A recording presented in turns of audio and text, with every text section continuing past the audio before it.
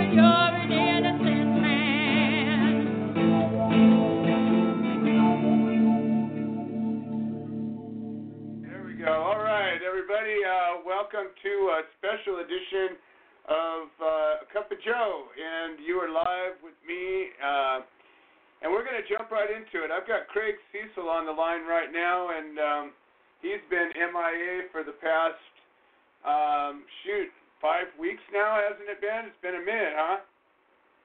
Yeah, since August 28th.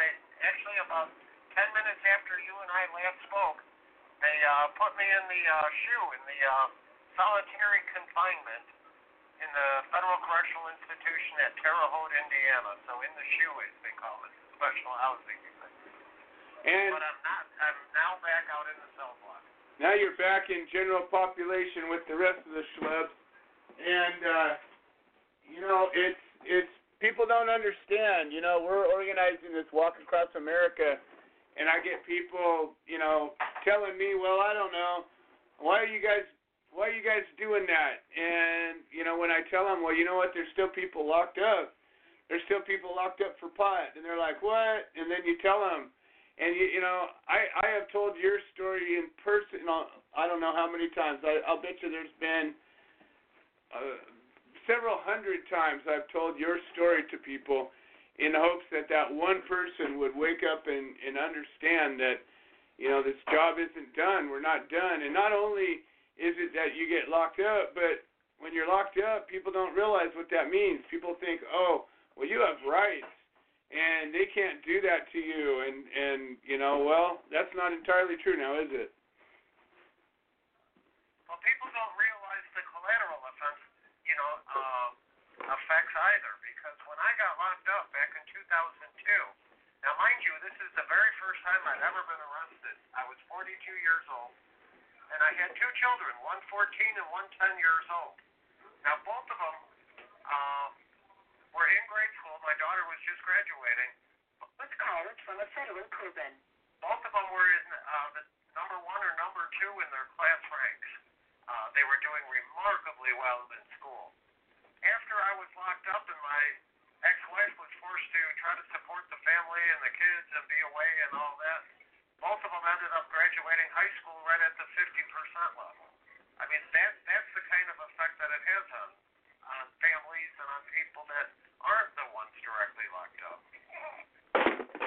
Yeah, there's we've talked, I don't know how many times about the collateral effect, the collateral damages of incarcerating people for nonviolent offenses and any nonviolent offense, and especially a victimless offense. offense, and what it does to families and what it does to,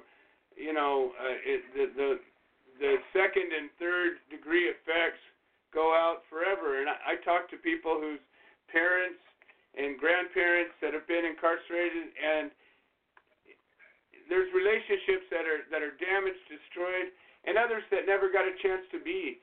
And that's just the easy part of this. Not to mention the marriages, the careers, the hopes, the dreams, the potentials, and all of that gets tossed into the garbage disposal along with your rights as you get incarcerated. Now, as of back in the end of August, I had an article published by the Daily Caller and a bunch of other places as I contrasted myself to somebody that's right down the corridor from me here at the Terre Haute prison. And he was arrested a year after me in Afghanistan for shooting at CIA agents and Army Rangers that were going into Afghanistan right after the events of September 11th. And he killed 3 of the CIA agents. He was given a 20-year sentence for providing aid to terrorists. He went home July of this year. But yet I'm still here because the way our laws are set up, he can murder the CIA agents to help him and go home after 17 years with his good time credits. But had he given marijuana to the terrorists, he'd be serving a life sentence just like me. There's something wrong with our laws. You can read the article that is published at the Daily Caller under my name. Yeah, we have taken that article and shared it around more than once. Because it's such a stark bit of truth that just stares at you in the midst of all of the what we think is reality. You got people that have committed violent crimes all day long, and crimes with victims. You hear about rapists, you hear about burglars, you hear about people that have tortured people that have committed like you say acts of terrorism. Some of the most heinous crimes out there, and certainly crimes with victims. And in some period of time, they're back on the streets. And yet you got people like yourself and others who are serving life without possibility of parole for a crime that didn't even have a victim or a victim's family. Now, I've got a question in regards to an article I just read a little while ago in the Wall Street Journal. As you know, there's a lot of attention lately about people vaping and, having, some of them, I guess, they believe have died from it, and others are getting different kinds of respiratory infections. But the article I read seems to be completely blaming it on the THC content in some of the vaping materials. Is that true? No. The truth is, the truth is they don't know what it is, number one. Number two, they have connected a vitamin E cut that they use both for nicotine and THC and CBD. Somebody thought it was a good idea to put vitamin E oil in there with it, and it turns out that vitamin E oil, when it's vaporized, is toxic. And so, but the truth is, Craig, and here's the crazy thing about this, they've linked a dozen or 24 people respiratory problems to this. There's been millions and millions and millions of people vaping for many, many years now, and it's just gotten started. And yet, you have pharmaceutical drugs that say right on the package of drugs, side effects may include death, and that's okay. And if you look at the numbers of people that die from legal, FDA-approved pharmaceutical drugs, that number's in the thousands every year. And yet, when 12 people are inexplicably dying of unknown reasons, possibly or probably connected to vaping, that becomes the mainstream news first story. And it's just, it'd be great to live in a world where nothing was possibly harmful, and yet it's something that you know. Well, that's what I don't understand, because how many people do we know that have basically imbibed marijuana virtually their whole life and they're healthy? I have a family member that he's been using marijuana since he was drafted into the Korean War, and he's in great health in his late 80s. Yeah, well, that's the deal. You know, there's still not a single death attributed to the use of cannabis in any way, shape, or form. And they're always trying to catch something. They're trying to say, well, this guy jumped out a window because he was high. This person crashed their car because they were high. This person had a heart attack because they were having a heart attack and they were high. This person, and they go on and on and on, trying to directly link one death, a single one, to cannabis. And in the past 50,000 years, they have yet to be able to do it. And so here's their big hook. You know, they got these vapes that some are being made in licensed places, some are being made in non-licensed places, but there's no regulation for it. And even if there was, there's no way to do a long-term study in a short amount of time. Right. So the truth is, yeah, there's some unexplored ideas. The truth is, putting shit in your lungs could be a problem. It's a pretty likely way that you could have a problem if you're sensitive to begin with, no matter what it is. You ever sit around a campfire for a while? And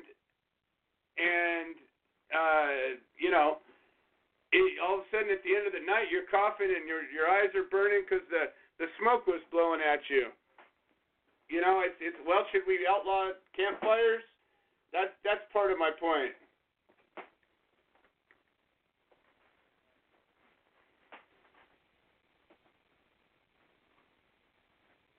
Oh, did I lose you? Fuck. Bobby, thanks. This was because you keep bugging me. Somehow I lost Craig. God damn it. All right, well, anyways, this is a clusterfuck, folks. I'm trying to do a Zoom feed right now, and that's not working. I had Craig on, and I hung up on him because I was being bothered, and so now I'm going to have to tell the people on YouTube that I'm going to have to turn you off. I'm going to turn off the other computer that didn't work because we're trying to do this shit at the last second. And we're going to go log into Zoom, and we're going to try that again. So bear with me, folks. We're trying something new. This is why prior proper planning prevents piss-poor performance. And this is the piss-poor performance that prior proper planning would prevent. Okay? So here we go. Next time, let's plan this shit out ahead of time. All right, folks. If you can go on to Facebook, you're going to have to because I don't have any other way. Or you can call in and listen, 646-929-2495. Just call in the regular number. And for prison, he's got to call my cell numbers. He can't call. I don't think he can call the. Oh God, this is a nightmare. I have another prisoner that's supposed to be calling in, but he needs to call my cell phone. He can't call the call-in line, or they're not going to let him in. So you need to get that number to him to call my cell phone. That's the only way it'll work. All right, I'm hanging up on YouTube. They're saying the Facebook feed's not working either, but I don't know. Try again. Hopefully that will be working. No, it's working. All right, well, maybe share it where they can see it. Let's try that. Okay, I'm going to hang up on you guys. I'm going to try to get on Zoom, and we're going to have another wonderful show here. So good night, you guys, and let's try Zoom. All right. And then, Becca, you got a couple of calls on here if you can check. Hopefully you can hear me because I don't even know if that's working. But there's an 808 call and a 404 call. Hopefully you can screen those and let me know who I'm looking at. And give me a second, folks. We're going to try to get the Zoom line on. Oh, I love last-minute stuff. It just makes me so happy. Where's my spray? I got a new spray. I'm going to go get you. What flavor you want? I should have some. Give me some peppermint. You got it. It's coming right up. That would be great. I got a new A.K.A. spray. And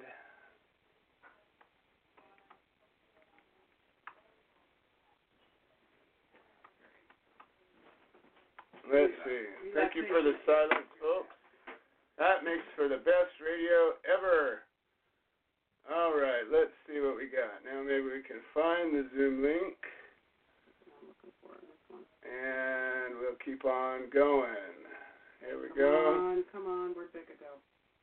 And let's try that. Oh, yeah. So, Becca, I don't know if you can hear me, but again, I've got two callers that are not being screened right now, or haven't been screened. And let's try this. And we're joining with the video. All right, now I'm waiting for them to bring me in. Okay, here we go. Okay, well, we got something now.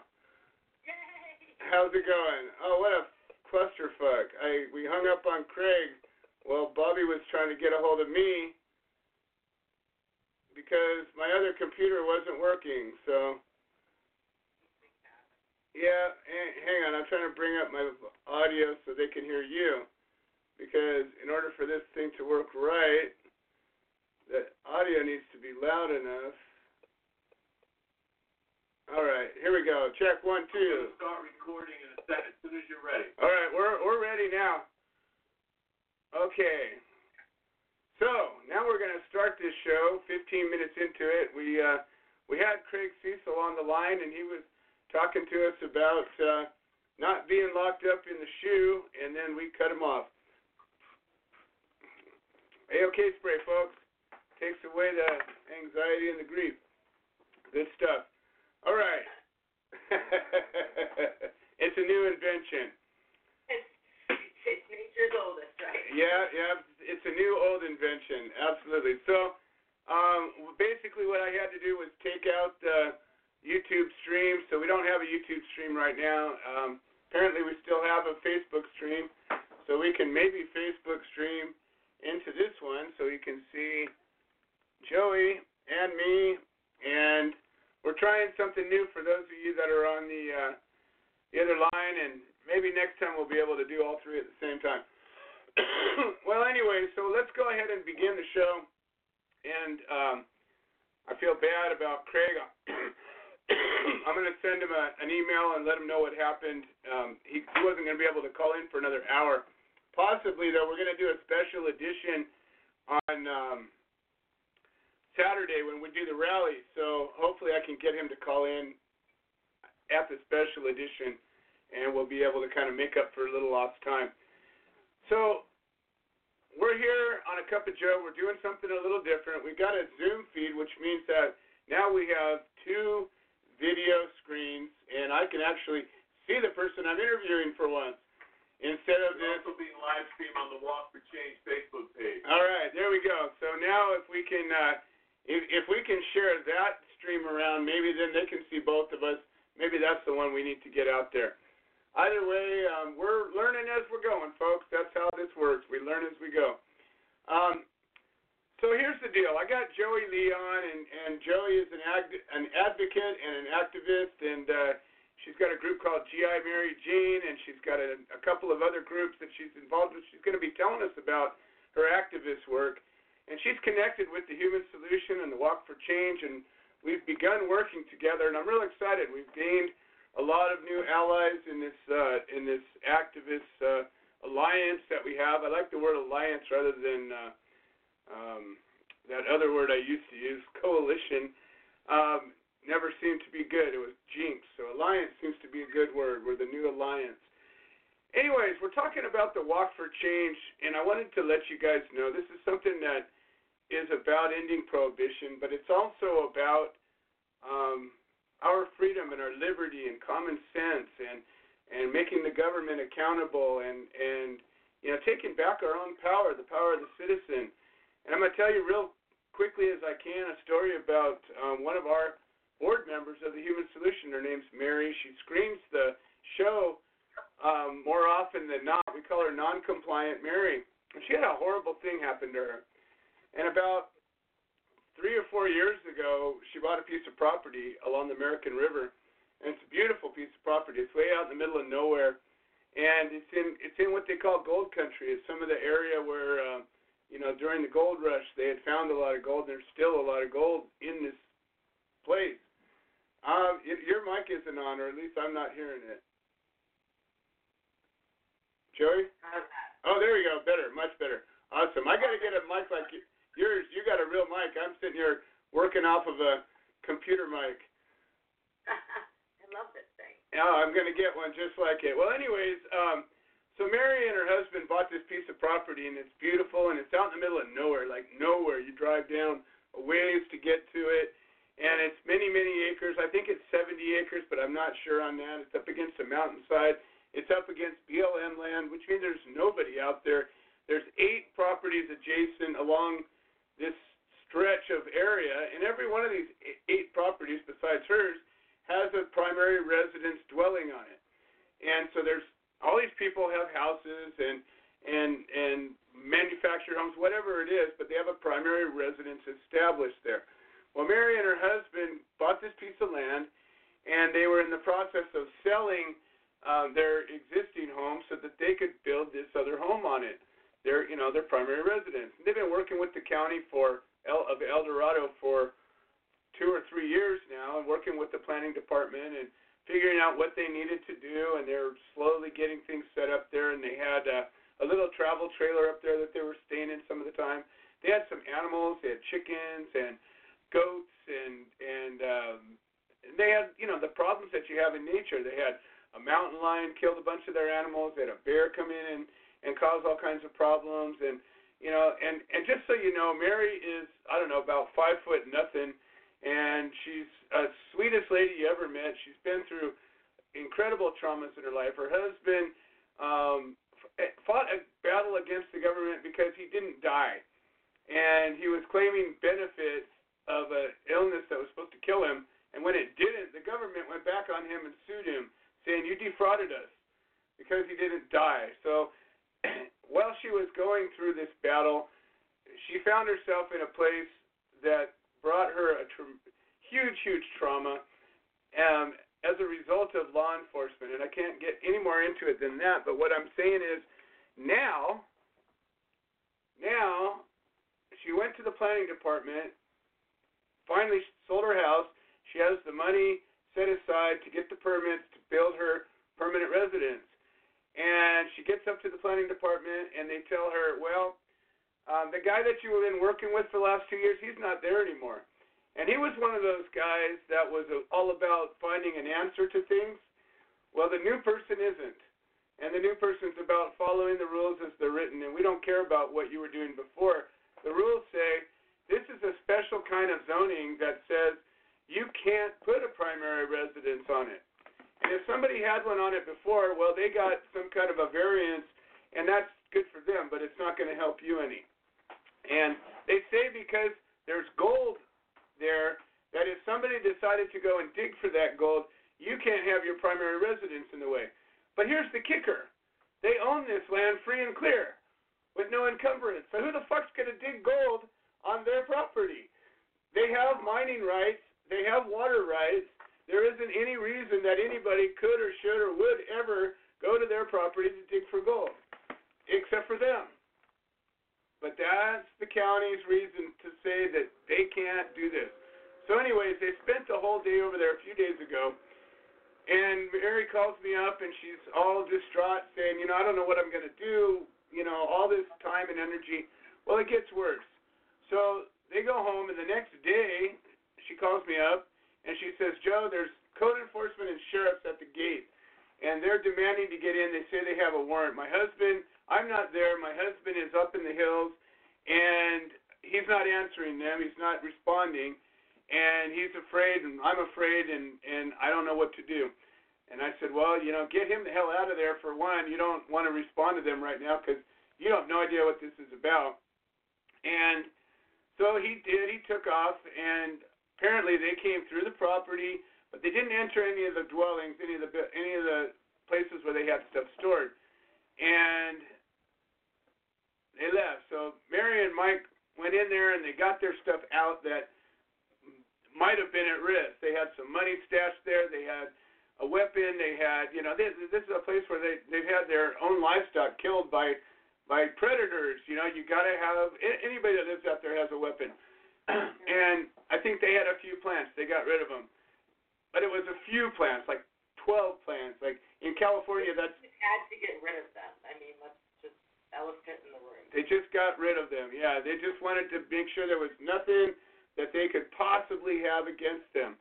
So they did that in the middle of the night, and then they come back, and then yesterday, apparently they came in with a warrant to enter, and they cut the gate, and they came through there, and they left the warrant behind, the complaint.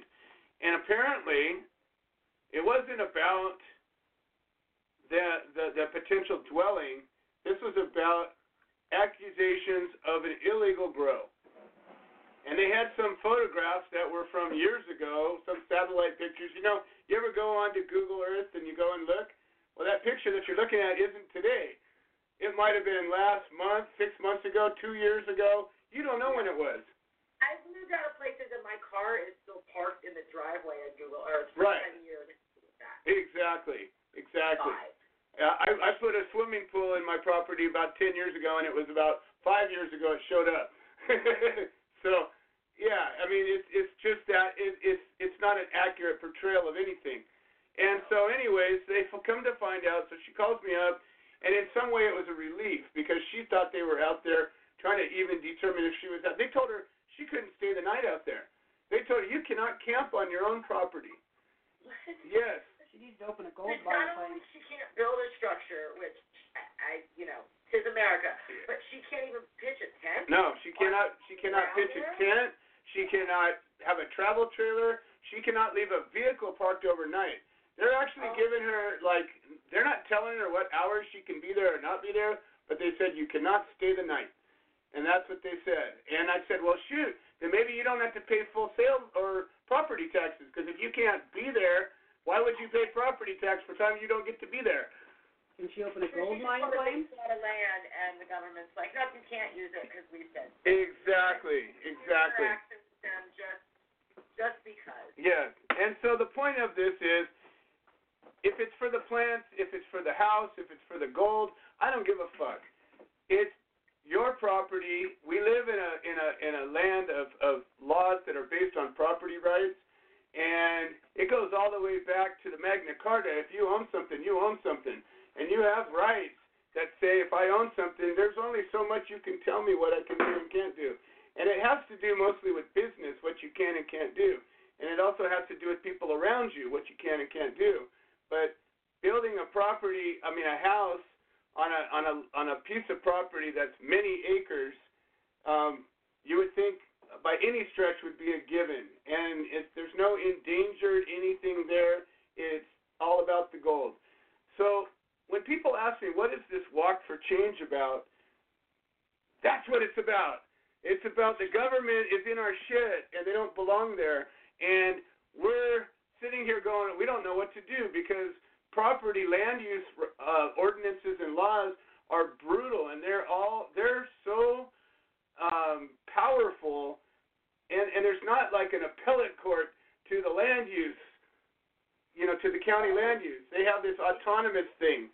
It's crazy. You can't appeal with anybody. It would take years and lobby groups and bills, and that's just not realistic because by the time you lobby to get those regulations changed, we've evolved, and it needs to be different than absolutely. I mean, there's great need for reform, not just in the prohibition of cannabis, but the prohibition of building a house on your land. Yeah. I mean, are you kidding me? Yeah.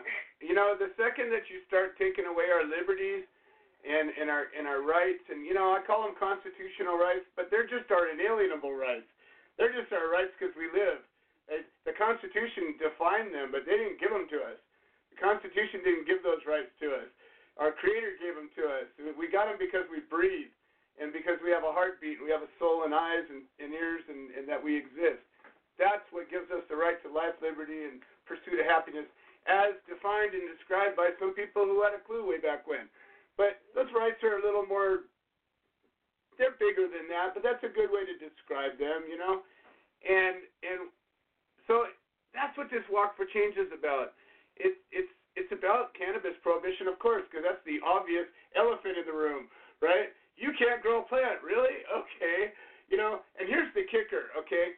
Now, California law says you can have 12 plants no matter what, if you have a primary residence, nobody thought about that part. If you don't have a primary residence, guess what? You don't get your 12 plans. Wow. Yeah, that was the kicker. Nobody thought about that one. Everybody thought, well, I got my 12 plants because I exist. Oh, no, you got to have a place to put them. They have to go on a primary residence. And discrimination. Whether you own it, rent it, borrow it, stay with somebody, it's connected to that piece of land and that residence. So if you have a house with 20 people, well, 20 people don't get to have 12 plants. There's a total of 24 plants you can have on that primary residence. So, good job, Prop 64. Good job, legalization people. You fucked us again. Sorry. Yeah, there's just a lot of work getting done. I mean, I've had more than one person tell me, what are you going to do? Like, there's no more, you don't need to lobby anymore, prohibition. No, it's not. It's not, we're not even close. We're not even, like, at the tip of the iceberg yet. There's no patient protection. Veterans can't use without getting kicked out of their house, even in legal states or for medicinal reasons. There's no first responders, police officers, and paramedics and firefighters can't medicinally use without losing their job. Right? There is just so much more to Teachers, do. doctors, I mean, it goes on and on and on. You know, soldiers, people with security clearances.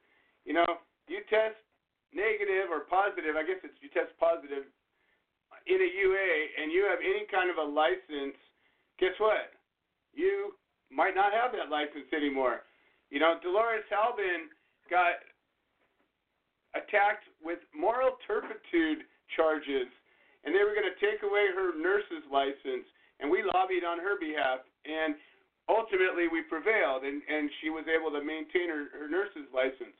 But they had this big hearing. They were going to take it away on not a technicality, but moral turpitude issues. That said, you're a bad person.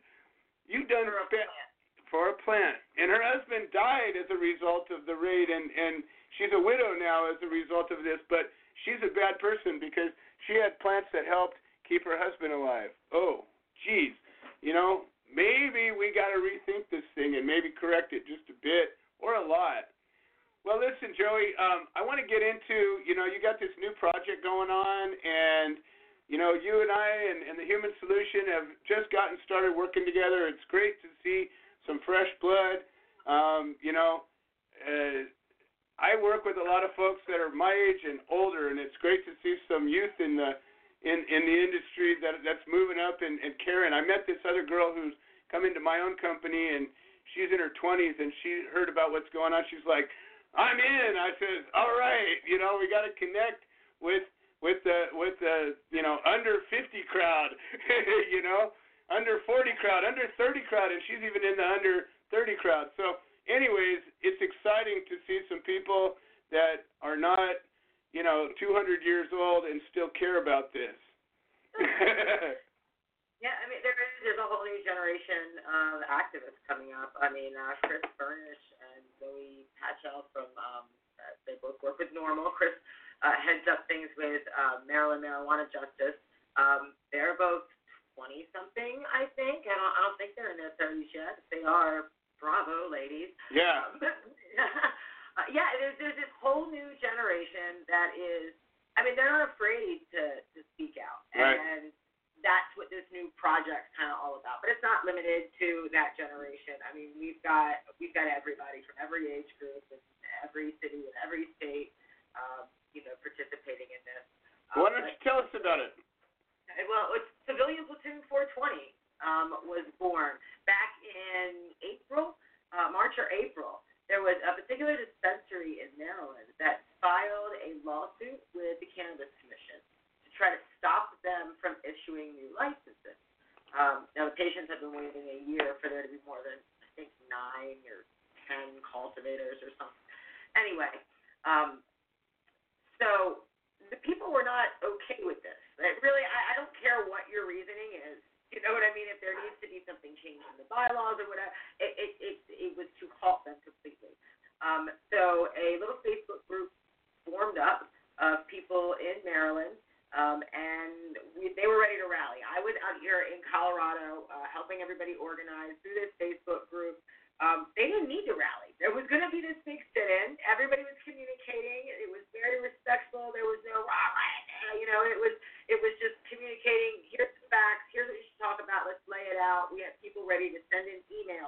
And everybody started sending in individual emails based off of this. Well, because of that community just walking together, that dispensary and cultivator, vertically integrated operation, they withdrew their lawsuit. Now, I can't, put all the credit on the platoon.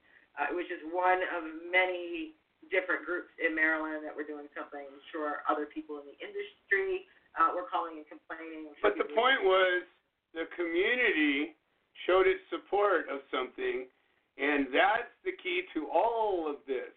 When we have a defendant that's standing up in court and we show up and we've got our little solidarity ribbons on or something that says, hey, we're all together for that, that's the community support. That's the key to this. And whether it's the Civilian Platoon 420 and Normal and the Human Solution and 10 other groups or one group, it doesn't matter. They see all these people and this clamor and this message that got defined, and they're like, whoa, nobody wants to stand up against that, not even the government. And that's the key to all of this.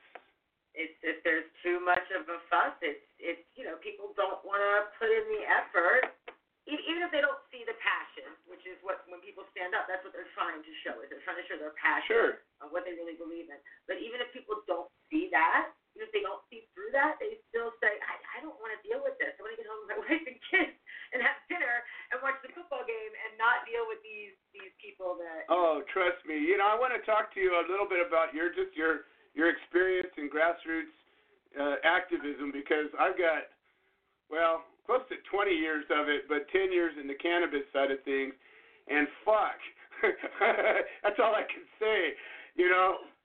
Working with people that supposedly care, but you know what?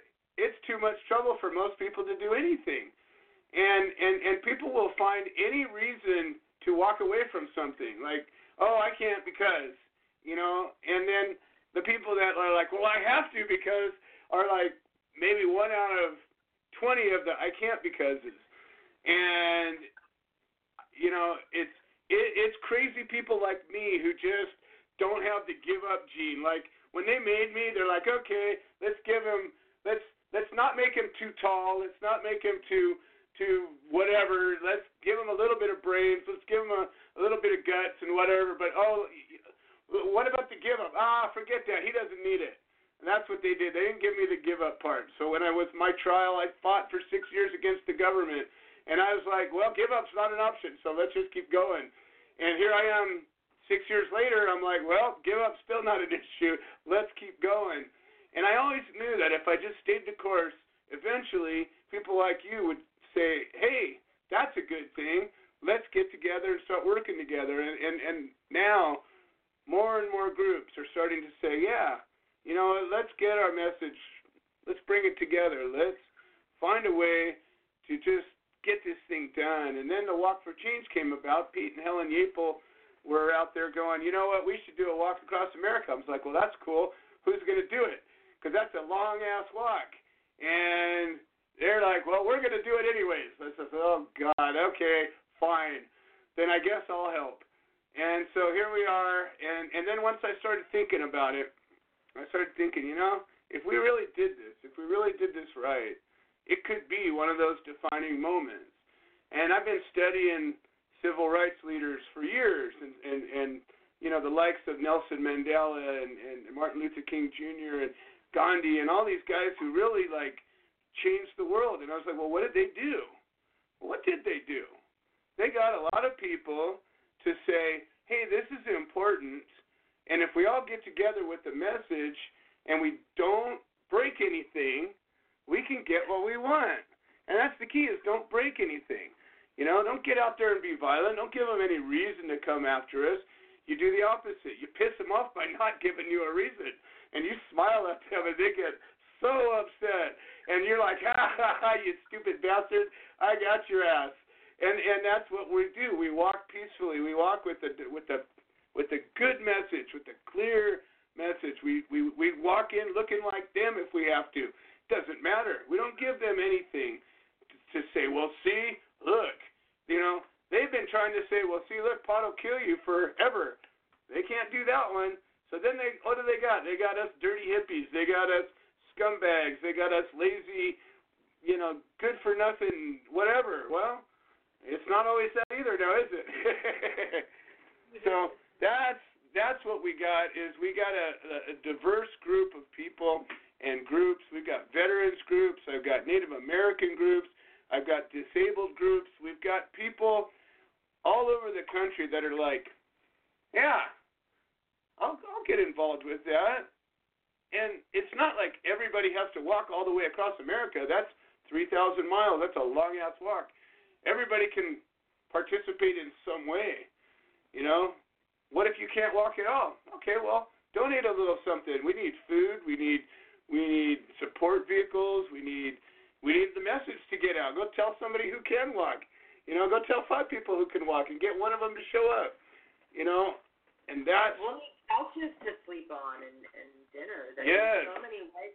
And that's what the walk really means to me, is it's more than just ending prohibition, which is the main central message. It's a message. So many people. It's about togetherness. Yes. And there are so many people that I see on posts of mine that'll say, oh, I don't smoke, but I support you guys. And I'm so happy to finally start seeing those people come out. And, like anything else, that's only going to grow. My wife doesn't smoke pot, and she's one of the most powerful activists I've ever known in my life. She'll get out there, and I've seen her jump right up in cops' faces in an elevator and stare them down. I mean, I don't know, many times, and fearless woman. And she doesn't smoke. She gets paranoid when she smokes. She wishes she could, but it just doesn't work with her. So you're right. But that's it. It's America. It's the land of the free. We have the right to choose, and be it cannabis, kratom, anything else. If you choose what you put in your body, and I don't care if you steal something or if you hurt somebody. That is what's bad. Exactly. Not put it in your body when you do it. Plain and simple. They're two separate issues, and I think if we can separate those two things in this country, maybe people can rehabilitate themselves from addiction. Absolutely. You can get addicted to anything. Of course. Pot, shopping, or coffee. Right? So.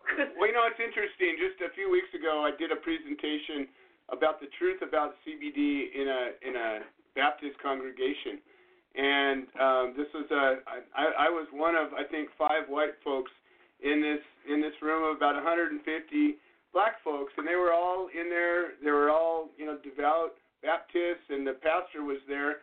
And, I come up there with my little presentation, and I promised to have the truth about this stuff, and I promised to answer everybody's questions.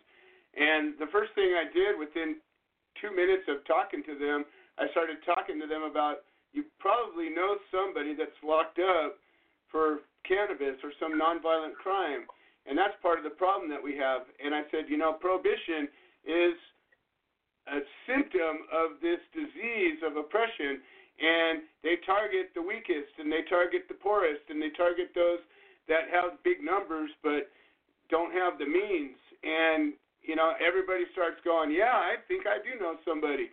And, the pastor hit me with some questions that I wasn't necessarily expecting, but that was one of the things he came at me with the addiction thing. He says, well, I know a lot of people that are working, that are struggling with addiction, and pot is a substance that they sometimes have problems with. And I told him this. I said, you can have a problem with anything. You can have a problem with chocolate. You can have a problem with video games. You can have a problem with Facebook. How many people have a problem spending too much time on social media? You can have a problem with anything. I said, addictive behavior is a problem that has all kinds of reasons and all kinds of ways to get through it. But the thing with cannabis is, yes, you could use cannabis wrong. You could abuse cannabis. You could have cannabis be a negative thing in your life if you wanted to, and if you did it incorrectly. But the point is it's not going to kill you. Chocolate could kill you if you ate enough of it, but cannabis can't. Addictive behavior, use the gym to the point where they get, you see those huge people, and they may be somebody who has addictive behavior, and they pick that healthy addiction. Right. Cannabis is another healthy addiction. Shopping. Shopping can destroy a family. Yes. If you're addicted to shopping, you go out, you buy too many shoes. I mean, it literally, millions of people have lost their houses over shopping addiction. So, yeah, we've got to stop blaming the substance or the system and start helping to treat the root of the issue. I had no idea the severity of gambling addiction, how really prevalent it was.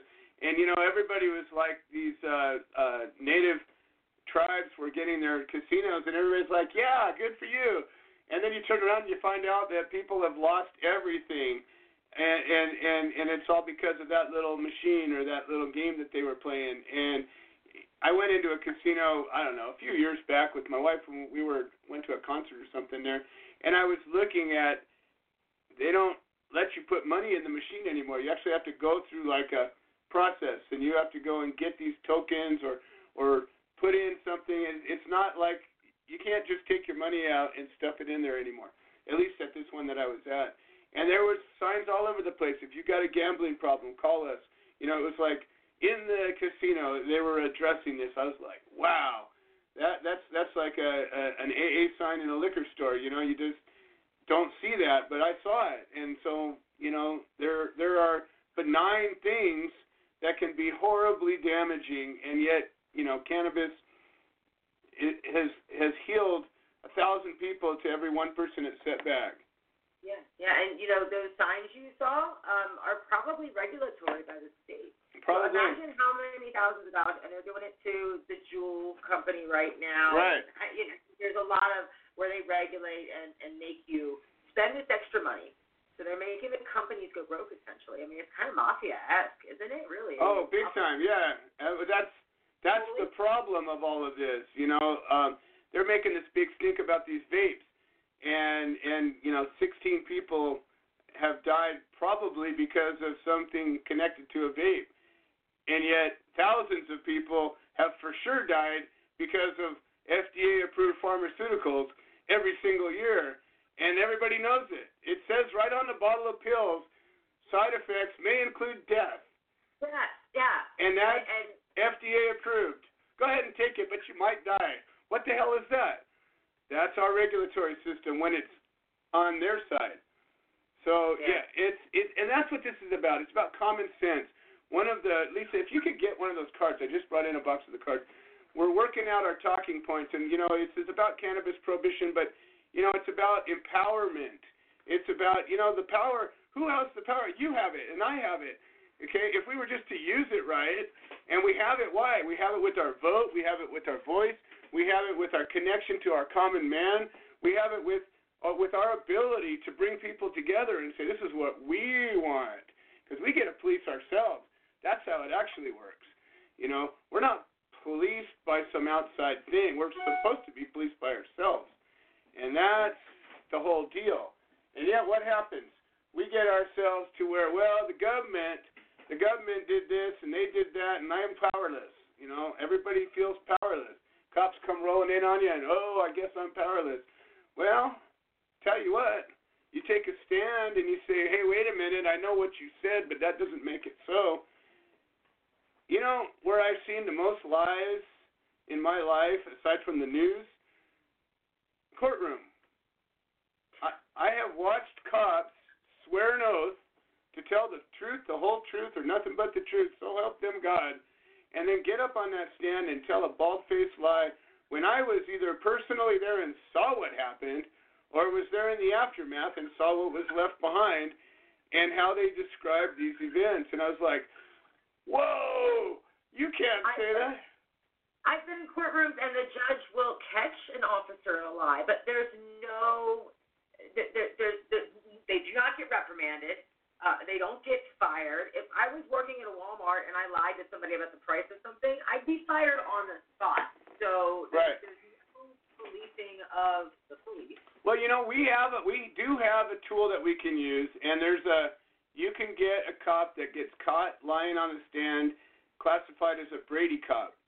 And I forget what it is, but there's something that you can file, and it puts them in a category. If they get reprimanded or they get caught lying, and there's a transcript that backs it up, it can destroy their credibility as a witness from that point forward. They become what's known as a Brady cop. And we did that to a cop, actually a guy named Paul Chabot, who is a total anti-pot activist, and Lanny Swerdlow, who's an activist out in the Inland Empire, went up against him in a civil case, and this guy got up and completely lied, and he was still law enforcement, and it was on the record. The judge caught his testimony, and from this point forward, his testimony in a court of law would be impugned. Nobody would want his testimony anymore. So again, our knowledge is power. If we get to learn these tools that we have, and we learn that, well, hell, you have to go out of your way to do something about it. You have to go and learn the legal tool that you have to have, and you have to learn how to file it, and you have to learn how to execute it. And it may or may not, judge may or may not grant it, but they could. And if they do, again, clink, you get one little piton in the crack there, and you get one little place to grab on, and one more spot to climb up a notch. So. When you mentioned those things, I had to chime in when you're talking about what goes on in the courtroom. Yeah. You're bringing up a very important subject. Hello, everybody. So, for example, you're going to be in Kansas next week. I am.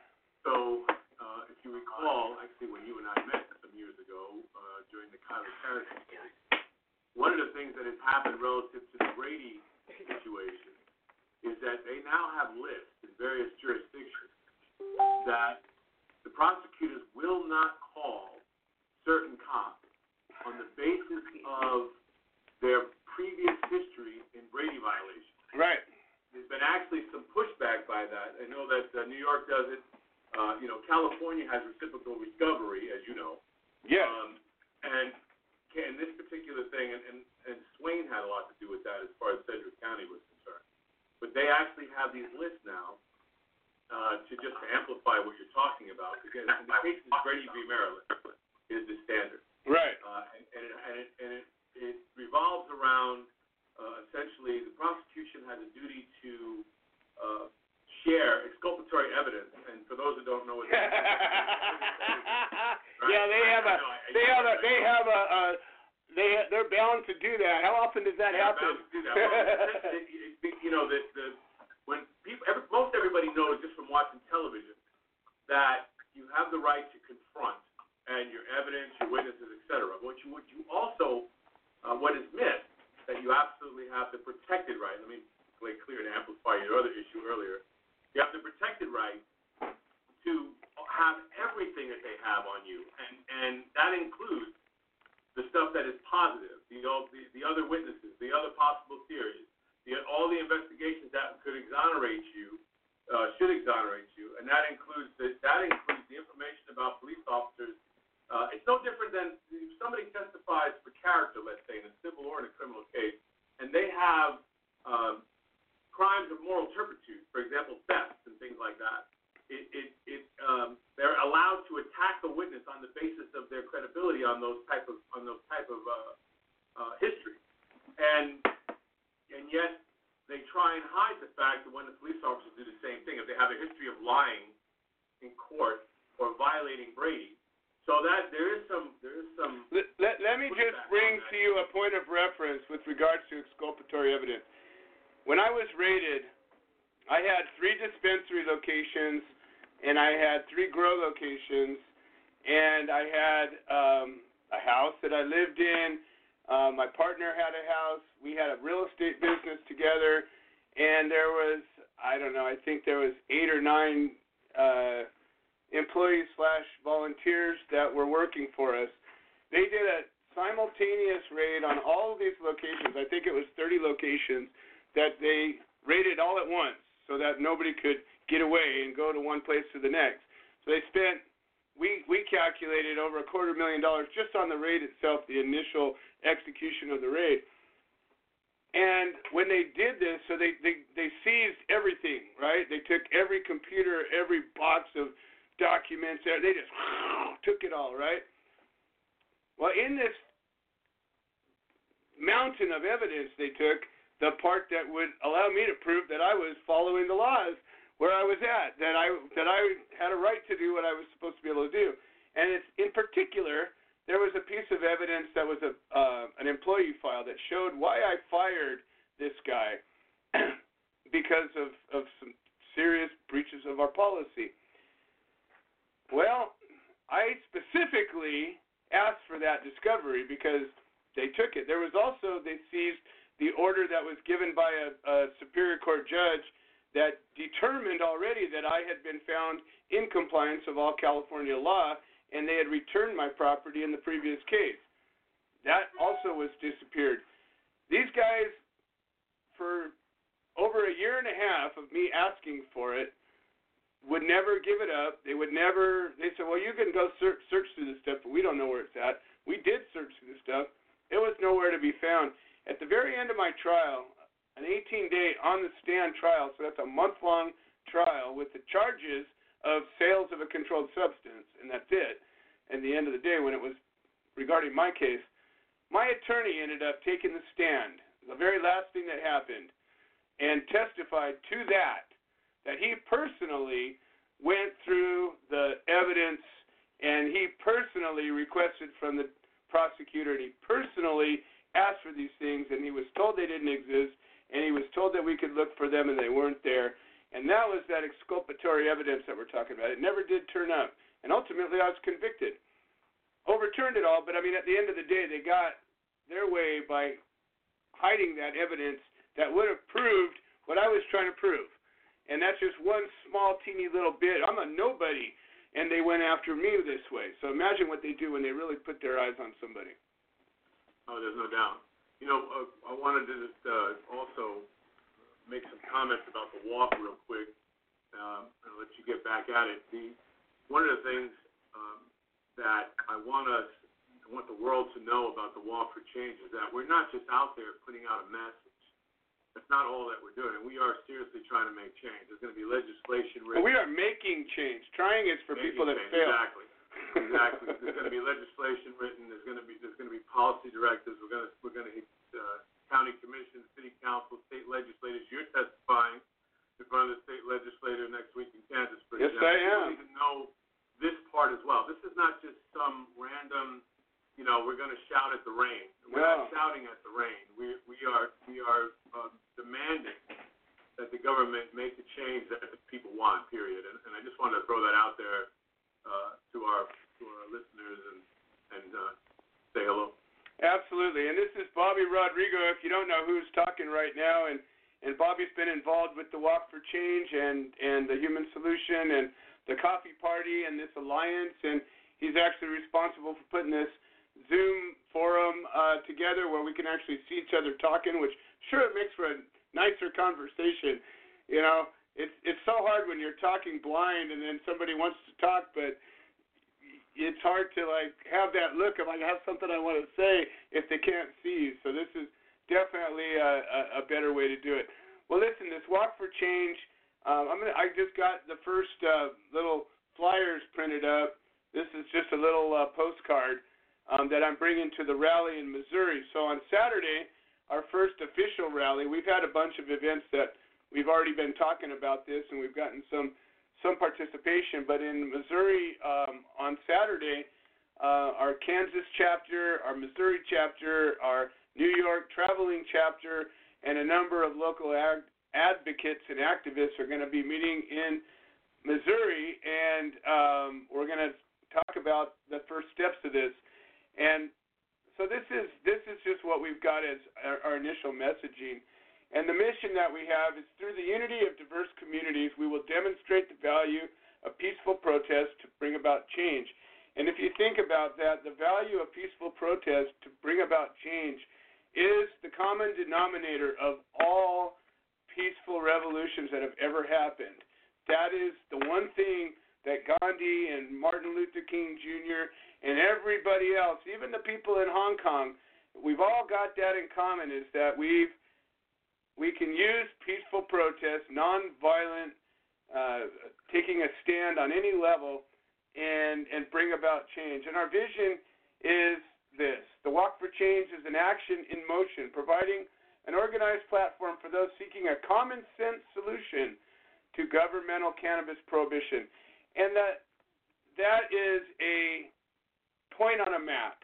The cannabis prohibition is like the ultimate obvious symptom of the cancer that is tyranny, that is oppression, that is what's happening right now. So, yeah, we got to point our finger at something, and the most egregious act of tyranny is saying you can't choose to grow a plant on your own property. You can't choose to ingest a plant in your own house for your own good. You can't choose to take a plant across state lines. You can't choose to sell this plant to your friend or neighbor or anybody you want, or trade it for something. You can't choose those things. Those are not okay. Those are oppressive acts that we're here to say, hey, we're done with this. This has got to end. And it's a target. You know, you think about the right to choose. What do people think? They think about women's rights. They think about, you know, a pretty powerful right, a pretty powerful choice, like the ultimate choice, the choice of literally life over death that a person has with regards to their own body, right? But they're allowing assisted suicide. Right. Yes. And that is okay. Yes. Society has come to a point where they understand that it is my body, my choice. It extends to everybody and everything. There's no reason that these laws and these regulations against cannabis. And it's not just assisted suicide, it's physician-assisted suicide. Right. That very physician. It's ridiculous. I compare it with lavender all the time, because cannabis and lavender are about the same thing. Sure. Right? If I get pulled over, okay, and there's laws, like I can't grow, I can only grow so much of anything for personal use per our current regulations, right? And if I distribute those things, I have to pay a capital gains tax, right? So say I'm growing lavender, and I have a ton of lavender in my trunk, and I get pulled over, and the cop smells lavender, okay? And he says, well, that's a whole lot of lavender for one person. I suspect you of trafficking that lavender without paying your taxes. What are they going to do? They're going to send you a notice to appear in court. Exactly. They don't do this. They don't do that. So right. There's no excuse. Exactly. It does not fall within the regular confines of how our society typically works. Well, and that's why the walk for change, and you know, when we talk about choices, that's where we get into our messaging. So in our messaging, we just put a few bullet points. No one should go to jail for a plant. You know, it kind of blows me away that that's even a thing, right? Well, of course, no one should go to jail for a plant. No one should hit their head with a hammer either, right? I mean, you know, there's obvious things out there. No one should take a blowtorch up their nose. I mean, you know, there's all sorts of things that shouldn't happen. And going to jail for a plant, I don't know, it seems like the most obvious thing that shouldn't happen, right? And here's another one. My body, my disease, my choice. You know, again, it just exemplifies this whole notion that we all have all kinds of problems, and there's all kinds of ways to solve problems. And if it doesn't hurt anybody else, it shouldn't be your problem. And that's the key to this thing. And then here's another one. In the tyranny that is cannabis prohibition, I really want the connection between tyranny, oppression, and prohibition. Those three words are synonymous. You know, people think tyranny, they think about, you know, Mao Zedong or, you know, somebody who was just vicious and brutal. Well, yeah, they were, and so are we. So is this. Yes. And nobody understands the severity. This is the biggest social justice, civil rights issue that has ever hit this globe. But you have to realize, too, is this plant's been demonized globally. It's not just one society. Oh, yeah. Some way of thinking. And I don't care whether you're gay, straight, black, Mexican, Chinese, doesn't matter. Catholic, atheist, everybody from every culture utilizes cannabis. Yep. Not everybody, but well, no, there's a cross section of every group that has historically used this, and in many cases, it's documented throughout history. It's not just like, you know, you go back past 100 years ago, and this wasn't anything. This wasn't even a thing. It was part of the pharmacopoeia. It was part of everyday life. You know, you grew cannabis because you needed rope and fiber, and you needed medicine, and it was good food for the animals, and it was just this wonderful plant that everybody grew. And then all of a sudden, just about 100 years ago, all of a sudden everything went to hell, and we forgot about the previous 5,000 to 10,000 years. Well, here's another one. No more bad laws and no more bad policies. And again, I'm always talking about this. People always come back to me with, well, if it was legal, it would be okay. And I say this.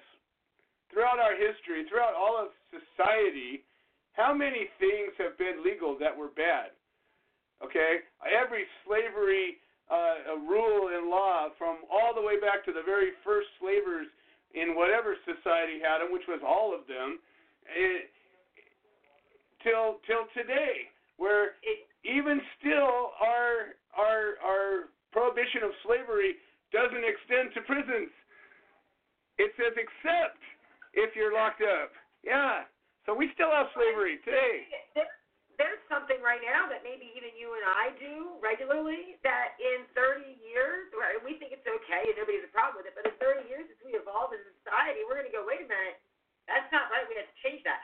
So there's no reason to stick within any set of regulations. None of it. You have to continue to evolve with the way society is evolving. Bad laws need to change, and they first change by breaking them. And that's what's happened throughout all of history. Every time there was a bad law and enough people started breaking them, then the societal change started to come about. Then there became a blowback. And that's what we need to do. We need to break these laws, every single one of them. If there's a law that says you can't, that has to do with your right to use this plant, you should break that law. I break it every chance I get. And when I get busted for it, I stand up and I fight that because it's a bad law. And it doesn't matter when somebody comes to me. You know what kills me is when people come to me for help because we're a civil rights group and we're here to help people that are fighting their cases, right? And they come to me and they got a pot case, but they leave something out. They leave the fact that, well, I did sell some pot, or I did have 50 pounds, or I did whatever. I don't give a fuck. I don't care if you actually really broke the law. It doesn't matter. I'm not trying to say you didn't break the law. I'm saying it's a bad law, and we stand behind you. This shouldn't be, we go to federal court, and guess what? Everybody that is in federal court broke that law because there's no exceptions. It says no. You can't have any. You can't have one seed. You can't have one joint. You can't have one plant. You can't even conspire to have one. We're all guilty. Guess what? Bad law.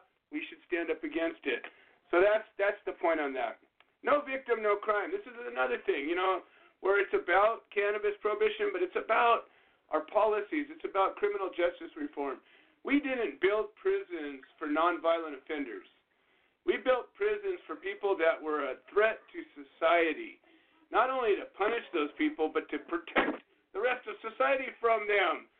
We turned it into a friggin' industrial complex. We turned it into a mammoth industry. We turned it into an economy that whole cities and even counties build their economy around a prison. It's a prison town. You can't come in there and do that. You'll ruin all the jobs for that whole town. Well, guess what? That town needs to get another industry because we can't build an industry off of housing people and locking them up. So that's the key. If there's no victim, if you were sentenced for a crime, and I put quotes around that crime, and that in that sentencing hearing there was not a victim or a victim's family, then there should not possibly be prison involved in the sentence. It should be some kind of an infraction, and it should be something that has some kind of a community service if it's a conflict with the laws. But in no way ever should there be a victimless crime that involves prison time. And then finally we have bring logic and common sense back to governing. I studied the life of Benjamin Franklin, and he was a pretty amazing guy. He was kind of a freak too in his own way. But one of the things he was about was common sense. He was about trying hard and doing a good job. He was about doing things the best way you could, living life the best way you can, do things that make sense. Our government could make sense because we could make it make sense.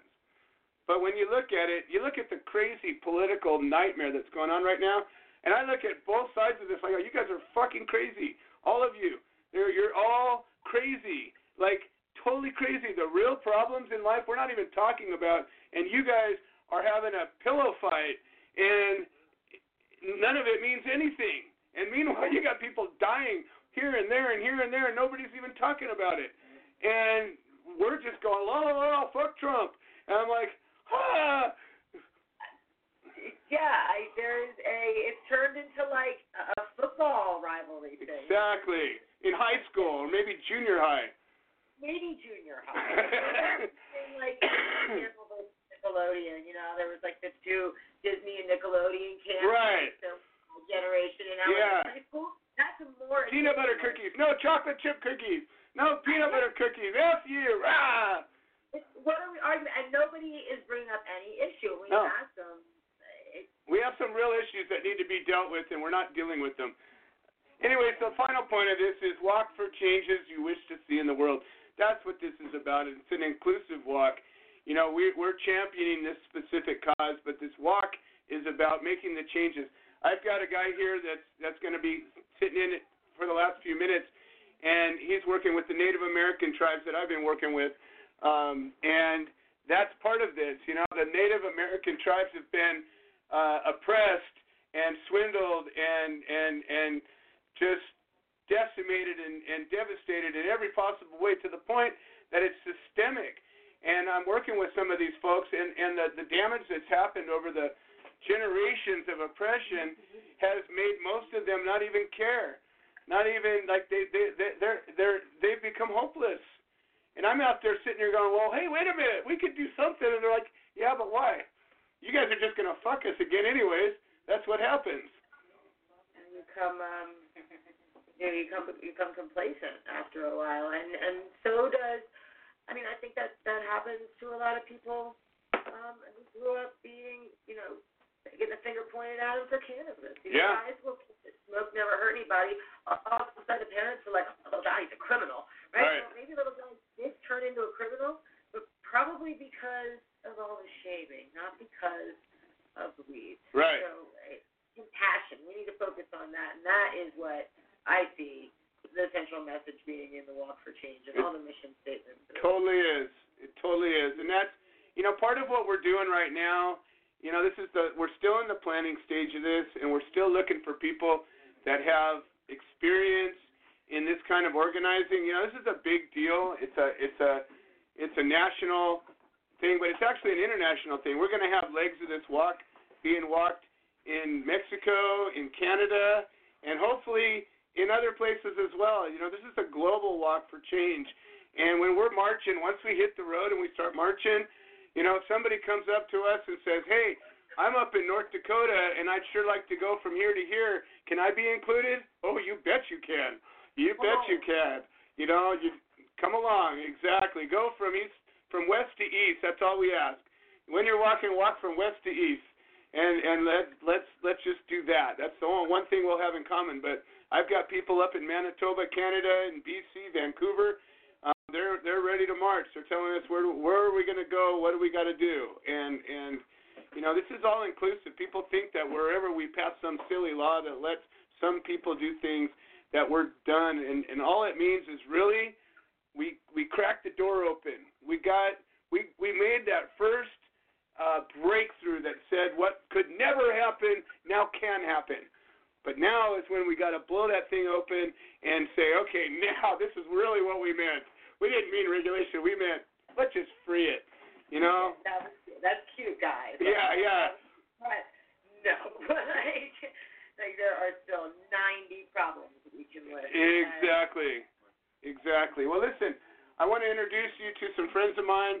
Right here, I've got Floyd Baring, and Floyd is an Arapaho, and this guy is a wealth of experience and knowledge, and he's an amazing guy. He speaks multiple languages, and he's been involved with the Native communities for all his life, and the stories he has, and the lessons, and I'm hoping to study under him and learn, these ways, and that's what I'm dedicating a piece of my life to. And I've invited him to be part of this walk. So, Floyd, why don't you introduce yourself. This is Joie Leigh from Colorado, and she's one of our alliance co-groups, and she's one of our leaders. Yes. Nice to meet you. My Indian name's Sunroad, and I'm just glad to be part of Joe's friends. I really appreciate Joe. He's very knowledgeable and very intelligent. I appreciate him. Nice to meet you. Excellent. And this is Sergio. And Sergio, I've been working with Sergio for, probably nice to meet you.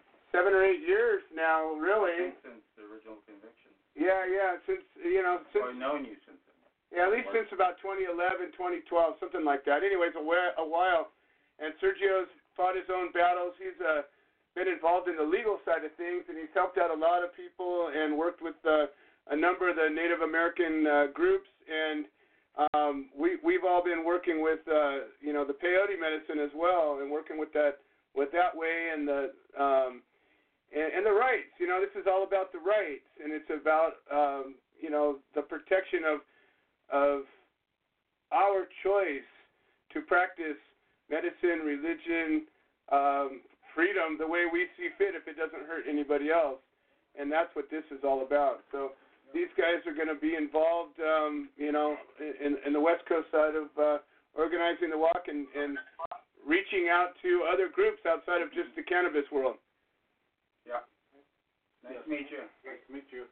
Guys, thank you for helping with the walk, for all your contributions to the natural medicine community, and bless you. It's wonderful. Thank you. It's beautiful to see everybody getting on board.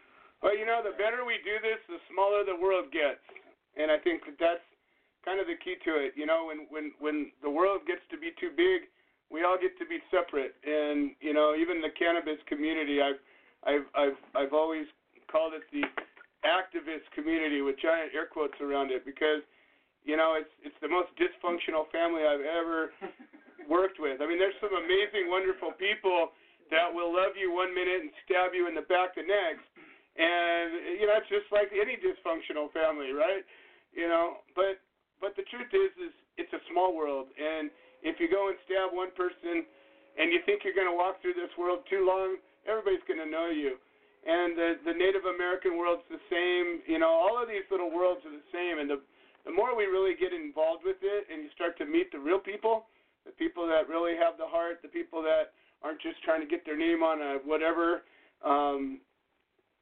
you learn that it's a small world. And if you know somebody in the community, I probably know them too. Yeah. I've seen that a whole lot. Everybody's already met somehow. There's what was the thing in the 90s, 6 degrees to Kevin Bacon? Yeah. It's like 2 degrees to an activist. Yeah, absolutely. Yeah, you know somebody who knows somebody for sure. Or you're making it up. Yeah, absolutely. So, anyways, we're an hour and 15 minutes into an hour-long show, and I always call my show the 2-hour, 1-hour show. So we always leave a little bit of room for extra, but I'm going to try to knock it off in about 15, 20 minutes. So I definitely want to get plenty of time to get into, this new project you have and where it's going, and I really want to kind of give you the final word in all of this to share with us, this Civilian Platoon. I'm super excited. Anytime we got grassroots organizing happening, people getting together for whatever purpose it is, as long as it's positive, I am 100% behind it, and it is the same thing that we're doing. So I just want to always bring light to that. Yeah, there's so many little grassroots, millions upon millions, maybe tens of millions, for all I know, across the country. Right. And there's a possible way to know of each one, but there's what we're trying to do, or not what we are doing. There you go. Trying is a bad word, yeah. We're going to function as a nationwide rally response team. It's all a technology thing at the end of the day, getting a hold of people, but it's the longest part of any organization's planning or pulling off any rally or canvassing or lobbying event or whatever you've got going on. You got Weed Maps and Leaf Speed. There are always these apps that let you know about paid cannabis events coming up. We're going to be the app and the group to let you know that these free rallies and these free lobbying events and these free canvassing things, text alerts, email alerts. Good. That's fantastic. Actually, over the years, I've had people say, we need to make an app. Because, like you say, there's hundreds, thousands, maybe tens of thousands of little groups. Part of the problem with this dysfunctional family is you get 50, 100 people that all agree on something, and then you get leadership start to bubble up out of it, and then you get egos come out of the leadership, and then one person huffs off, and one person huffs off, and then there's another group, and another group, and another group. And you know what? I say, good, bless you. Do that well, but don't hurt anybody while you're doing it.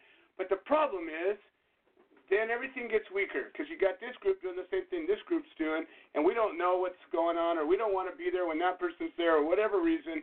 If we had something that could at least tell us when stuff's happening. In California, there was 2 or 3 major events happening the same damn weekend a couple years ago. There was the High Times Cup and the Victorville Cup, and there's 3 things I think they were competing on. What is wrong with you people? Why would you do that? Why wouldn't somebody decide, hey, you get this week, we'll take next month, and we'll take the month after that, and we'll all get to go to all of them? Oh, no. Coordinate. That's it. I mean, in my background, I was the director of outreach for Maryland's chapter of Normal. Right. And I can't tell you how many times, and I would call these groups at a time just because I think of it. Maryland's a very small state. Right. It's not California. It's a whole lot easier to keep up with. It's like Orange County. It's a teeny little place, yeah. But there was one instance where we were at one library, and Americans for Safe Access was at the community center right next door. Yeah. And I'm like, and I sent that email, and unfortunately nobody got it. And, it is. So there's got to be some streamlining, and there's streamlining in the industry right now. There needs to be streamlining in the community, and there are a lot of people that want to offer their talents for that. So Civilian Platoon 420 right now is functioning as a way to get the word out. We want to be a charity organization. We want to try to help get funds to grassroots organizations. This is down the road. Everything has to evolve, like we were talking about. But, if there's a little organization, it's only made up of a dozen people, but they have a really strong, solid message. You know what? A dozen good people can get a lot done, I can assure you. Sure. The Human Solution has got about a dozen core people in it, and we're killing it right now, and that's all you need. You give me a dozen people that work together, I tell you what do you want to happen? I can make it happen. So, and if they need a podium or they need whatever help emailing people or whatever, we want to. This group of people that is forming wants to be those people that help great accomplish things and. Can you say that again? No, my wife is impressed. She wants to hear that again. They really want to help. I can't believe it's true. No, that's cool. The only way it can be true is because everybody is of the same opinion, and there's a lot of people that they can't get up and they can't walk like you were saying. They can't be at the rallying events. They can't be at the lobby. But there's something that they can do and they want to. Of course. Just communicating with people, reaching out, playing the liaison or the green widow instead of the white widow, right? Exactly. That's what it's all about. And there's people that want to talk, and there is a solid small group of people that want to connect these people with each other so everything gets done. Well, I'm really excited, and I'm hoping that this Civilian Platoon 420 and the Walk for Change are going to be 2 events and organizations that are going to help to bring this together as to one cause that's big enough that if you say no to it, there's probably something wrong with you. That's really the point of this, is that why would anybody not want to support either of these, right? I can't think of a single reason that you'd say, well, I would help, but, what's the but? But you don't want to end prohibition, but you don't want to, you want to be oppressed? Because I guess you could just do that, but, that works for you. And that's part of why the Walk for Change is so important, that it's an inclusive event, that it's not just one organization or 2 organizations, but all this whole alliance. And I don't know if Bobby told you, but it's premature for me to announce it because it hasn't actually happened, but we're working at becoming accepted by the Bridge Alliance, which is a major organization of organizations, and there's 99 nonprofits that are all like-minded, politically minded, civil rights minded, and all with the same idea of working peacefully and in harmony and not causing any harm, and all of these basic tenets that we're standing here saying are good, and we're hopefully going to be inducted into that, and that's going to open up our ability to reach out with this event to some real mainstream organizations that many of us have heard of. So I'm sort of spoiler alerting this one because it hasn't happened. We haven't been approved, but we're being submitted for vetting, and I can't see how we wouldn't get approved. So that's to the universe. Now it will happen. Exactly. Well, listen, I've got a friend of you that's on the line that wants to talk. So I'm going to go ahead. Looks like Becca has gotten off the line, but let me see who this is. And all I have is friend of Joie Leigh to speak. So let's see who this is. And friend of Joie Leigh, you are live on the air. Welcome to the show. Who am I talking to? Are you do you hear me? This is Duke from the SOS Pack. Duke. Can you hear me? Yes. Yes, Duke, you are here with me and Joey, and welcome to the show. Oh, well, thank you. Yes, sorry for calling in late, but better late than never. I've been busy. It's been crazy, but it sounded really good. I was liking a lot of what I've heard, and actually, the friend who gives Joey the GI Mary Jane name, right, Joey? Duke, can she hear me as well? Yeah.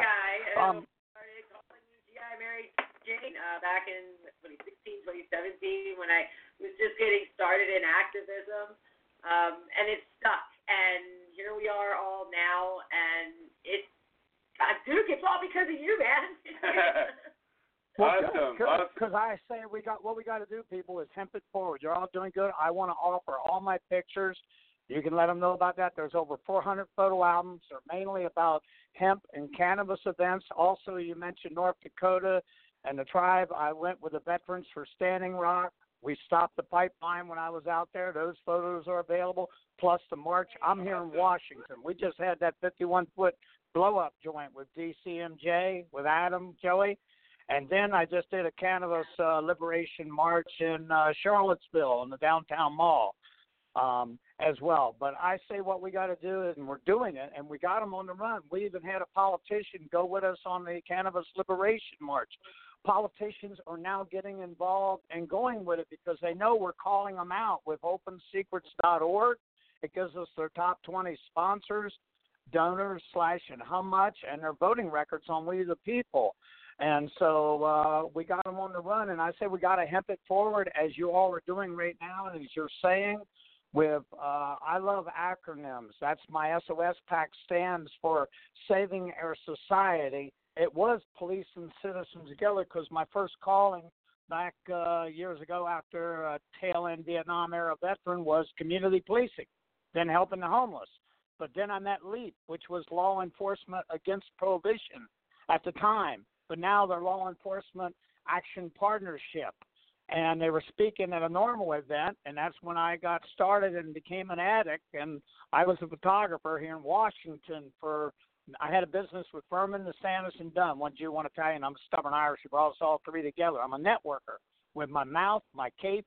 I got the hashtag Duke of Hemp because I got knighted at the 45th annual smoking at the White House with a flag that shows the marijuana or hemp leaf with a Cordoza sign and angel wings, and I love it. It says what it is, and I'm a photographer, and I love it with an image that says what it is, so I wear it to all my events, unless I get outlawed with it, and I'm also called Medicine Man with it. So I say with the acronym of HEMP, we help educate misinformed people. We're doing it now, and we help educate more people. We're doing it now to help end marijuana prohibition. We're making it happen now. And we got them on the run, and we got to keep them on the run and keep stuff like this going. And I have over 400 photo albums to help show different events, to show people and examples how we can go and do it and make it happen. And through my experience, I learned from the police as well. I've added to one of my prize statements that I say, because I packed the Constitution, Declaration, Independence, Bill of Rights, all about we the people, of, by, and for. And we rule, but we rule by one major way. Our strongest political power is voting. So we got to get the word out, and everybody's got to vote and call these suckers out, these prohibitionists, with OpenSecrets.org or NORML or DPA, Drug Policy Alliance, or SSDP, Students for Sensible Drug Policy, or MPP, Marijuana Policy Project. They all have an ASA, Americans for Safe Access. They all have a report card, A to F, like we used to get in school. Anybody C- or whatever, they need to go. And everybody needs to contact their representatives now and put the word out that, if you're not for cannabis, then we're not for you. Because it's proven fact, the government's even patented it with patent number 6630507. So they know, and we know now. So they need to be called out. If they can't digest it and legalize it, then we don't need them. They're not representing us. They're representing the corporations. They're corporation whores. They're self-service, corrupt corporate government, and they need to go. And they're starting to recognize that now. Congress, I'm seeing. I'm talking about that. When you're all doing anything here in Washington, let me know. I'm a damn good photographer, and I can get out there and help document it and help hemp it forward for us all as well. And I'm glad to see this shit happening. I like you. That's all I'm gonna tell you. I like you, and I'm gonna get with Joey so I can get in direct contact with you. This Walk for Change, we're gonna be in Washington, D.C., and we're gonna be walking across the country. And as we're walking across the country, we're going to be setting up rallies and press conferences along the way. And when we do that, we're going to be inviting political candidates to come and tell us all about what their policies are with regards to these issues. And we're going to be calling them to task. We're going to give them an opportunity to publicly tell us about how they really feel about these things. And we'll call them on their voting record. And we're going to lay it all out there. That's what we got to do. For 2020 vision, that's what we got to do. And in addition, I want to add another thing to your friend that you've been a friend there with the Indian tribe as well, because I'm pissed off how they've been screwed over, and it's time to change that Columbus Day to the Indians Day. And along with that, I did the March for Water is Life here in Washington on November 27th in 2016, just before I went to Standing Rock with a busted knee as well, when we stopped them out there with the Veterans for Standing Rock. Because my three top issues right now is I go with a hashtag Duke of Hemp. I'm with the Virginia Industrial Hemp Coalition. We helped make that farm bill happen as well because some of the laws on that. And there's a lot happening here in Virginia on that. But what was I going to say? It's because that's another thing with them. They need to be able to grow the hemp on the Indian reservations, etc. But they need to put. They need to do whatever the hell they want on their reservation land. Yeah, exactly. It's their reservation, and who cares what they want to do? It's their land. Yeah. Yeah. And so as I say, my main marches are hemp and cannabis and water is life, because water is life to us all worldwide, and they're coming after it. The corporates are coming after it. They say they take the land for public use. It's for public abuse and corporate use. They're screwing us over. We can make all this oil and stuff mainly out of the hemp. It's proved it over the years. As you said earlier, when I first got on here, you were talking about that for hundreds of years ago when they used to have the hemp and the cannabis on the shelves as medicine for over hundreds of different ailments. And even the medical group came up and spoke to try and get it, but they did a hush-hush thing and pushed it through where they outlawed it. And then a year after they outlawed it, I grew up 8 miles from the DuPont Corporation plant that opened up as a prototype, 1938. And they got a sign out there calling it their strong fiber nylon. And DuPont Circle, where I ended up getting the name in 1996, the Duke of DuPont, because my first calling was community policing. With my camera, I found all the hobnobbing, crack dealing, drinking, drugging, robbing, mugging, wrestling. I don't know what it is, but everybody's camera shy. It wants to violate the law. But then I met Leap, and I said, well, this will help. This will help crime. This will help the homeless. This will help us all. The way we get cannabis legal and hemp. For the land and the people, for humanity healing and the whole 9 yards. So, please do use my photos. Yes, do consult with me. Let me also share the word. Let me know when you're doing stuff so I can blast it, because right now I'm almost maxed out. I got about 4,800 people, and I went, with my beard, I went nationwide like ZZ Top, and they're all hempy and weedy.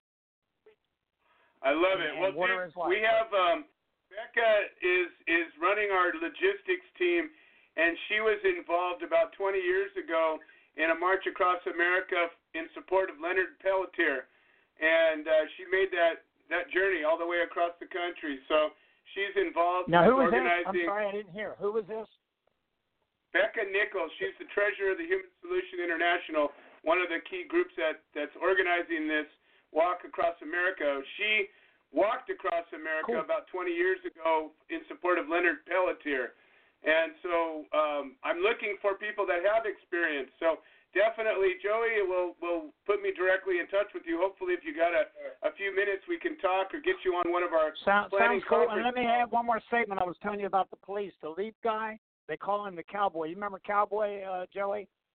Howard Woolridge from LEAP. Howard? He rode his horse. Yeah. He rode his horse across country and did a book on it to legalize. He was a cop. We know Howard. And See? yeah, Degrees to an yeah, you're both from Frederick. He was from Frederick as well. Remember? As well, from Yeah, where you're he's from been there, from the front lines of Frederick. But they calls me through my networking with the police. I've added to my statement in regards. I was telling you about the constitutional. I make a statement that goes, "We the people," and "We for warriors." Say "We the people," and "We the police" too, because a lot of them are fellow veterans and have PTSDs and need it too, because they can't lobby. So we the people got to lobby for them, and that way they'll help back us up more, because they need it as well. Absolutely. Well, I am very pleased that you found your way to the show, and I'm looking forward to working with you. And ultimately, when our paths cross, I'm looking forward to meeting you. You know what you're talking about, and you got some heart and passion, and that's what we need more of. So, Duke, it's an absolute pleasure. Sounds good. Well, looking forward to meeting you as well. When you come up near Washington, let me know. I mainly do the DMV deal.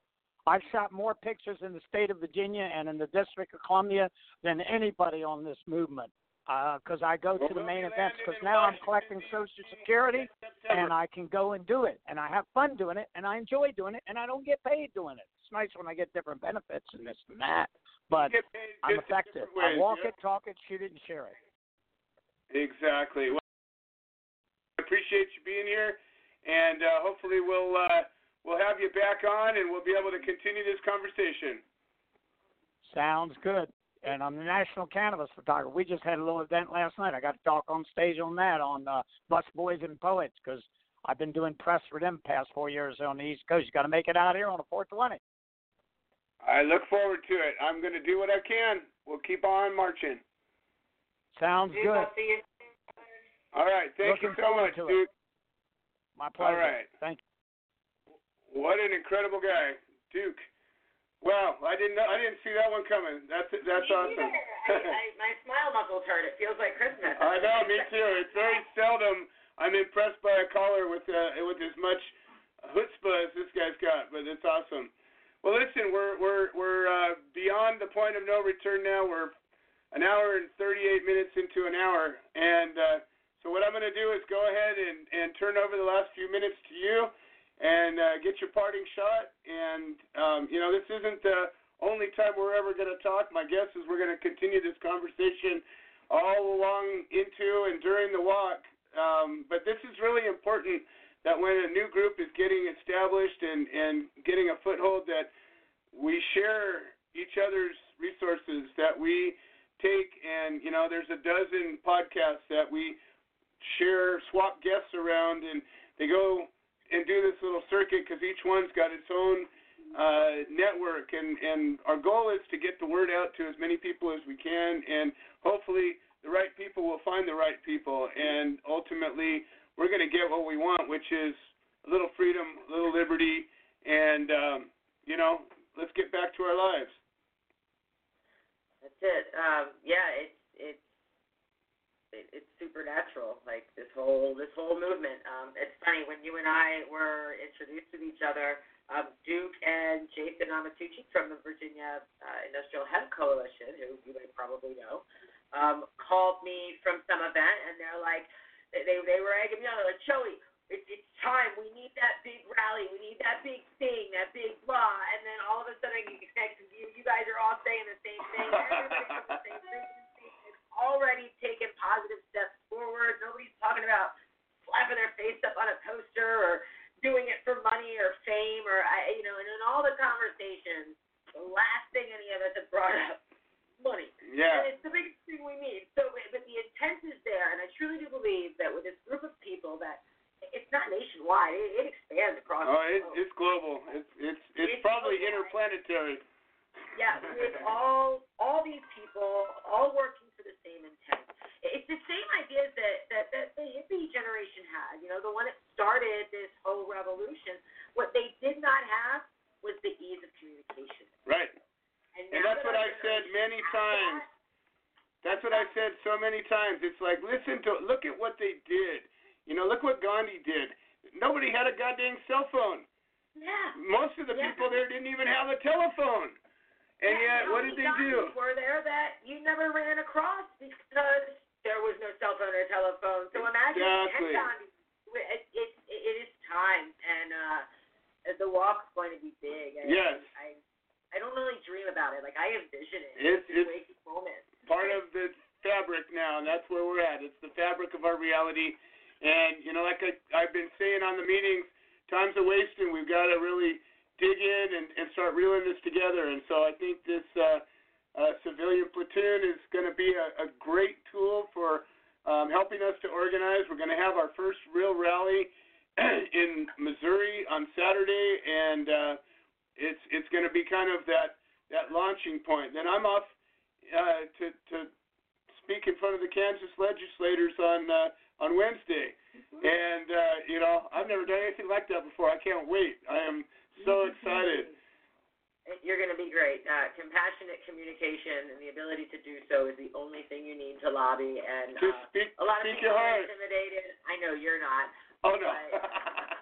The average Joe, no pun intended to the show or you, but the average Joe needs to realize that lobbying and talking to your representatives is not intimidating. No, they're just people. They're talking to dad or their boss. They actually work for you. You're your dad or the boss in that case. Exactly. They're just people, and their job is to represent the other people, and all you're doing is helping them. And that's right. And a lot of times lobbying, they're so disconnected. I mean, these guys work 12-hour days. They sleep in their office sometimes. Yeah. They really do put in a lot of time. Sure. They're disconnected from society. Right. It's not that they're ignorant to what's going on because they just don't know. And a lot of times all it takes is a cup of coffee and a quick conversation, and they're like, wow, really? And then they'll take 10 minutes to look deeper into it. Exactly. But you got to get their attention. Hopefully, you got to have them in an available place where they have a moment of availability, and then you got to be able to connect with them. And that's, hopefully what I'm going to bring to this is to be able to look them in the eye and bring the experience that I have from a place like California into a place like Kansas and share the experience I have with the people in Kansas, which I have a lot of experience with the people in Kansas, and the plight that they have from not having access even as we have in California, And so hopefully, and our team submitted a bill that's mirrored on the Oklahoma legislation, and the one that, in my opinion, makes the most sense that's out there right now. And it makes sense, and they're entertaining it. So we got an opportunity to get it in front of them and get a smile on their face. So let's see. Hopefully we can make it happen. Very cool, very cool. And your way back through, you're flying probably. I'll be flying from Kansas City, yeah. Yeah, we've got, actually, when I get off here, I'm going to a place called the Speakeasy, which is exactly what you told me about that. Yeah, I dig it. So freedom is coming, and it's spreading. And well, I've done work in Colorado. I'm looking forward to coming back, and anything that has to do with organizing this walk and bringing awareness and making this, bringing people together for this common goal. That's what I'm here for right now, and I'm giving it all my attention. And it can work if enough of us that have that craziness and focus and whatever, not caring enough about what anybody thinks to get it to happen, which I know enough of us do have that. We can get this. We can get this done. And so that's what we're out here. We're looking at that, grabbing that little bit of spark that's in their eyes, and you know it when you see it. You know it when you see it. So awesome, Joey. Well, thank you so much for coming on the show. And as always, how does somebody get a hold of you if they want to get involved and help out with your project? Just civilianplatoon420.com. Plain and simple. Everything you need to know is there. You can register your organization so we can keep up to date with your events, keep everybody else notified. You can register yourself. Now, we're still in the building phases, so things aren't going to be popping off here too quick. Cool. But bear with us. There's also an education page, and that's what I'm focusing on most right now, is the drug war news. With one arrest every 50 seconds, there's a lot the media isn't telling me. And I'm still able to feature, like, a dozen arrest stories on the website every day. And that's only 10% of what I'm seeing in my alert inbox. And that's just a portion of what's going on every day. So you can submit reports anonymously if your neighbor got arrested over some nonsense, and it's not in the papers because, the media thinks in your town that you're not worth being publicized. You can come to us. Which is most of them, yeah. And what I'm working on right now here in California is the Anza arrest, the Riverside County. Yeah. I'm in Riverside County. Yeah, I don't want to, take up another 20 minutes of time. No, we'll have you back up. We'll talk about that because that's right in my backyard. I'm an hour away from Anza. I mean, I live in unincorporated Riverside County. So. It's, and this has been going on all year. Yeah. Essentially, usually it's bad. It's yeah. bad. And they've hit Hemet, they've hit Paris, they've hit all sorts of the surrounding areas, but they hit Anza really hard. And they got a sheriff in Anza that's just dead set against this, and that's what happens. You're dealing with sheriffs that come in to these unincorporated areas, and they say, not in my town, you don't. And they collect all this federal government money, and they put these multi-agency task force together, and they got FBI and DEA and ICE and you name it, every agency they can. They get them all together in their helicopters and spend all their money, and they come knocking crap down and breaking stuff and bulldozing it and arresting people, and it's ugly and it needs to stop. They're spending hundreds of thousands of dollars in taxpayer resources on bulldozers and helicopters. It's not cool. And from what I'm hearing, a lot of people aren't even getting convicted. So it's turning into a matter of destroying people's property. It's robbery. Knowing that the judge is going to drop it, but you still got to destroy their stuff, and a lot of them are never going to recover. Well, and that's the key. That people have ended up in the hospital with heart problems after getting their door knocked down over coffee. Well, that's the thing that people need to realize. Even if you win, you don't win. I fought a battle for 6 years, and I won. I won three felony cases, and you know how I won? I didn't get a prison term. You know how I didn't win? I lost 6 years of my life. I spent 250 days in court. I lost every nickel that I had. I lost my life savings. I lost 6 years of my life. I lost most of my friends and family, but I won. I won 100%. I won everything. That's as good as I could have won. And so now they got one pissed off guy that's here to make a change. That's what they got out of it. And, good for us. One final point, and my friend Dolores Halbin has been driving this point home. As we're talking about using resources and not using resources, at the same very time that they're spending millions and millions of dollars on this so-called war on drugs, what they're not doing is doing anything to end the homeless problem, not doing anything to fix the veteran problem, and there are thousands, tens of thousands of rape kits that have never been tested. And there are people who have been victimized and raped, and they haven't even bothered to find out who might have done it. Instead, they're putting people on helicopters and dropping people onto private property and destroying private property and locking people up. Do you have a problem with that? Because I do. Yeah. This is, no. You can't justify that, even in a society that doesn't claim to be free, the best in the world. You can't justify that. No, you can't. And I think that's what this is all about, is bringing awareness. And we're going to continue on. Joey, I respect everything you're doing. I am excited that you're out there with a voice, and you're walking the walk and doing this. So I'm looking forward to working with your groups and getting you more engaged in what we're doing, and us more engaged in what you're doing, and standing as one team better and better every single day. Likewise, man. Solidarity. It's time, and we can literally move mountains and change our reality as long as we're all doing it together. And it's time. It is time. Well, folks, that's it for today's Cup of Joe. We're going to do a special edition on Saturday at 5 o'clock Pacific time, 7 o'clock Central time, and we're going to be podcasting live from the rally. And so until then, let's see what old Willie Nelson has to say about all of this, and we'll see you on Saturday. Hi, I'm Willie Nelson, and the Willie Nelson Teapot Party and I endorse the Human Solution, supporting cannabis prisoners because no one should go to jail for a plant. Little things I should have said and done, you were always on my